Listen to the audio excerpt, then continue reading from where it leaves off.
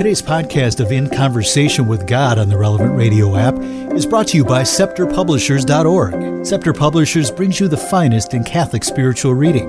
For more information, go to ScepterPublishers.org. Today's reading from In Conversation with God is for Friday of the 29th week in Ordinary Time. The topic is The Signs of the Times. Part 1. Realizing that Christ is passing by. Men have always been interested in the changing of the seasons and the climate. Sailors have an understandable concern for weather conditions, for the direction and force of the winds, for cloud formations. They analyze this information so as to forecast conditions in their work environment. In the Gospel for today's Mass, the Lord addresses fishermen and farm workers with this concern in mind. When you see a cloud rising in the west, you say at once, "A shower is coming," and so it happens. And when you see the south wind blowing, you say, "There will be scorching heat," and it happens. Jesus gives his hearers something to think about. They can read the signs of the weather with very little evidence to go on, but they seem unable to read the abundant signs of the times regarding the Messiah. He asks them, "Why do you not know how to interpret the present time?" Many of them lacked goodwill and a right intention. Their eyes were closed to the light of the gospel. The signs of the arrival of the kingdom were evident in the Word of God, in the miracles worked by the Lord, and in the very person of Christ, right before their eyes. Despite all of these signs, many of them predicted by the prophets, they did not draw the appropriate conclusion. God was in their midst, and they did not recognize him. The Lord continues to pass by in our life. He tells us of his presence by a variety of signs, but we often do not recognize him. Christ is present in sickness and tribulation, which, if we accept God's will, can serve to purify us.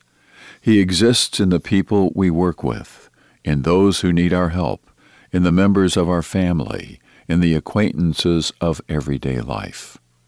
Jesus is behind that piece of good news. He is waiting for us to give him due thanks. He is ready to provide us with more blessings. Unfortunately, there are many occasions when we fail to thank him. What a shame that we should slight God because we are inordinately preoccupied with our own affairs. What would our life be like if we really lived the presence of God? Wouldn't we find that much of our ill humor and many of our personal problems would vanish into thin air? In the words of St. Josemaria Escrivá, if only we could live with more trust in divine providence, strong in faith, in the certainty of God's daily protection, which never fails, how many worries and anxieties we would be spared. Then that fretfulness which, as Jesus said, is typical of pagans, of the heathen world, that is, of people who lack a supernatural outlook on life, would disappear. This is the perspective of those who live as if the Master never came among us. Part 2. Faith and purity of soul. The strength of our faith depends to a great extent on the disposition of our will. The Lord taught the listening crowds, "My teaching is not mine, but his who sent me. If any man's will is to do his will, he shall know whether the teaching is from God or whether I am speaking on my own authority. He who speaks on his own authority seeks his own glory, but he who seeks the glory of him who sent him is true, and in him there is no falsehood."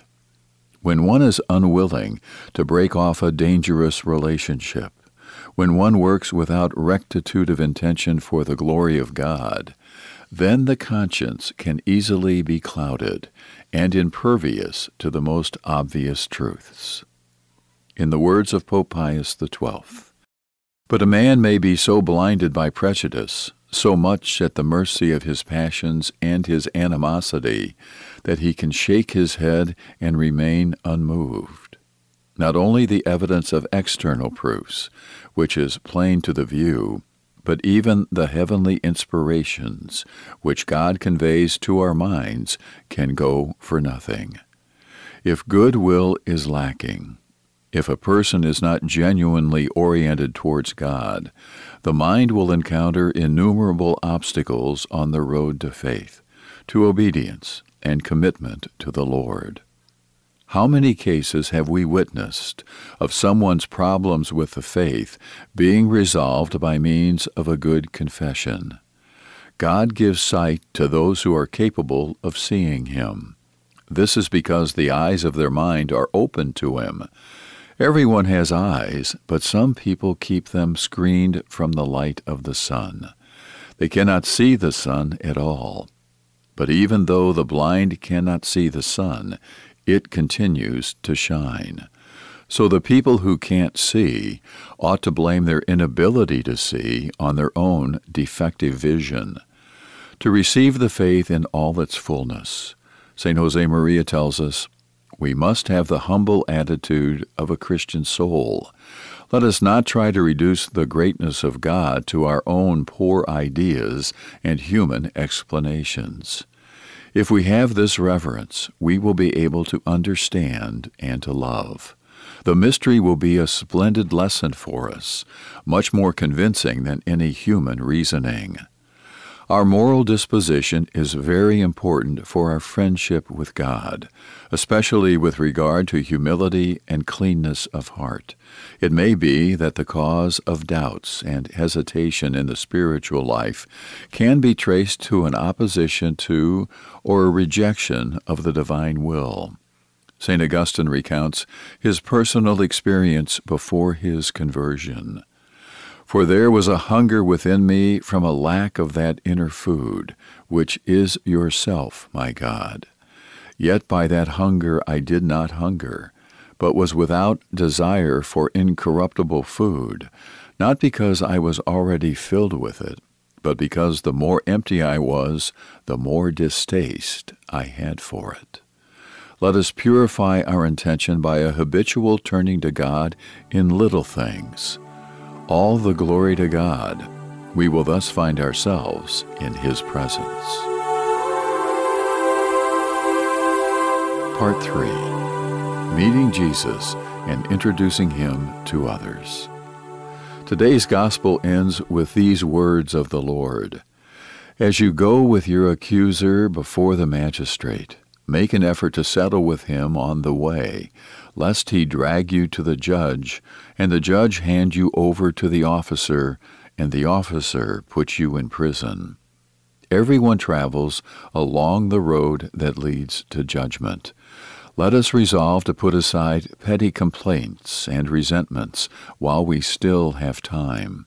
Let us now discover the signs of the times as they appear in our life. Once we reach the end of the road, it will be too late to remedy those faults. Now is the time for us to rectify the situation, to love, to make reparation.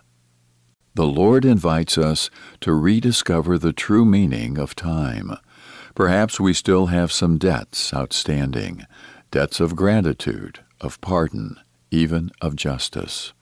Naturally, we must also help others who travel with us on the road to understand the signs of the times, to recognize the footsteps of the Lord. Maybe some people will not follow the Master because they have myopic vision.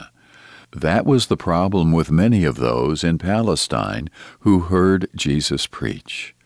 The one that many are fighting is not the true God, but the false idea of God that they have formed, a God who protects the rich, who only asks and demands, who is envious of our progress in well-being, who constantly observes our sins from above to enjoy the pleasure of punishing them. God is not like that, but is at once good and just. Father also to prodigal sons, not wanting us poor and wretched, but great, free, creators of our own destiny.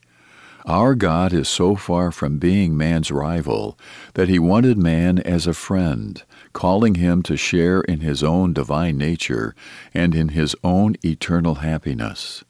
And it is not true that he makes excessive demands on us. On the contrary, he is satisfied with little because he knows very well that we do not have much. This God will become more and more known and loved by everyone, including those who reject him today, not because they are wicked, they may be better than either of us, but because they look at him with a mistaken point of view. Do they continue not to believe in him? Then he answers, I believe in you. God is a loving Father. He will not cast off his children. Let us never lose our hope in him.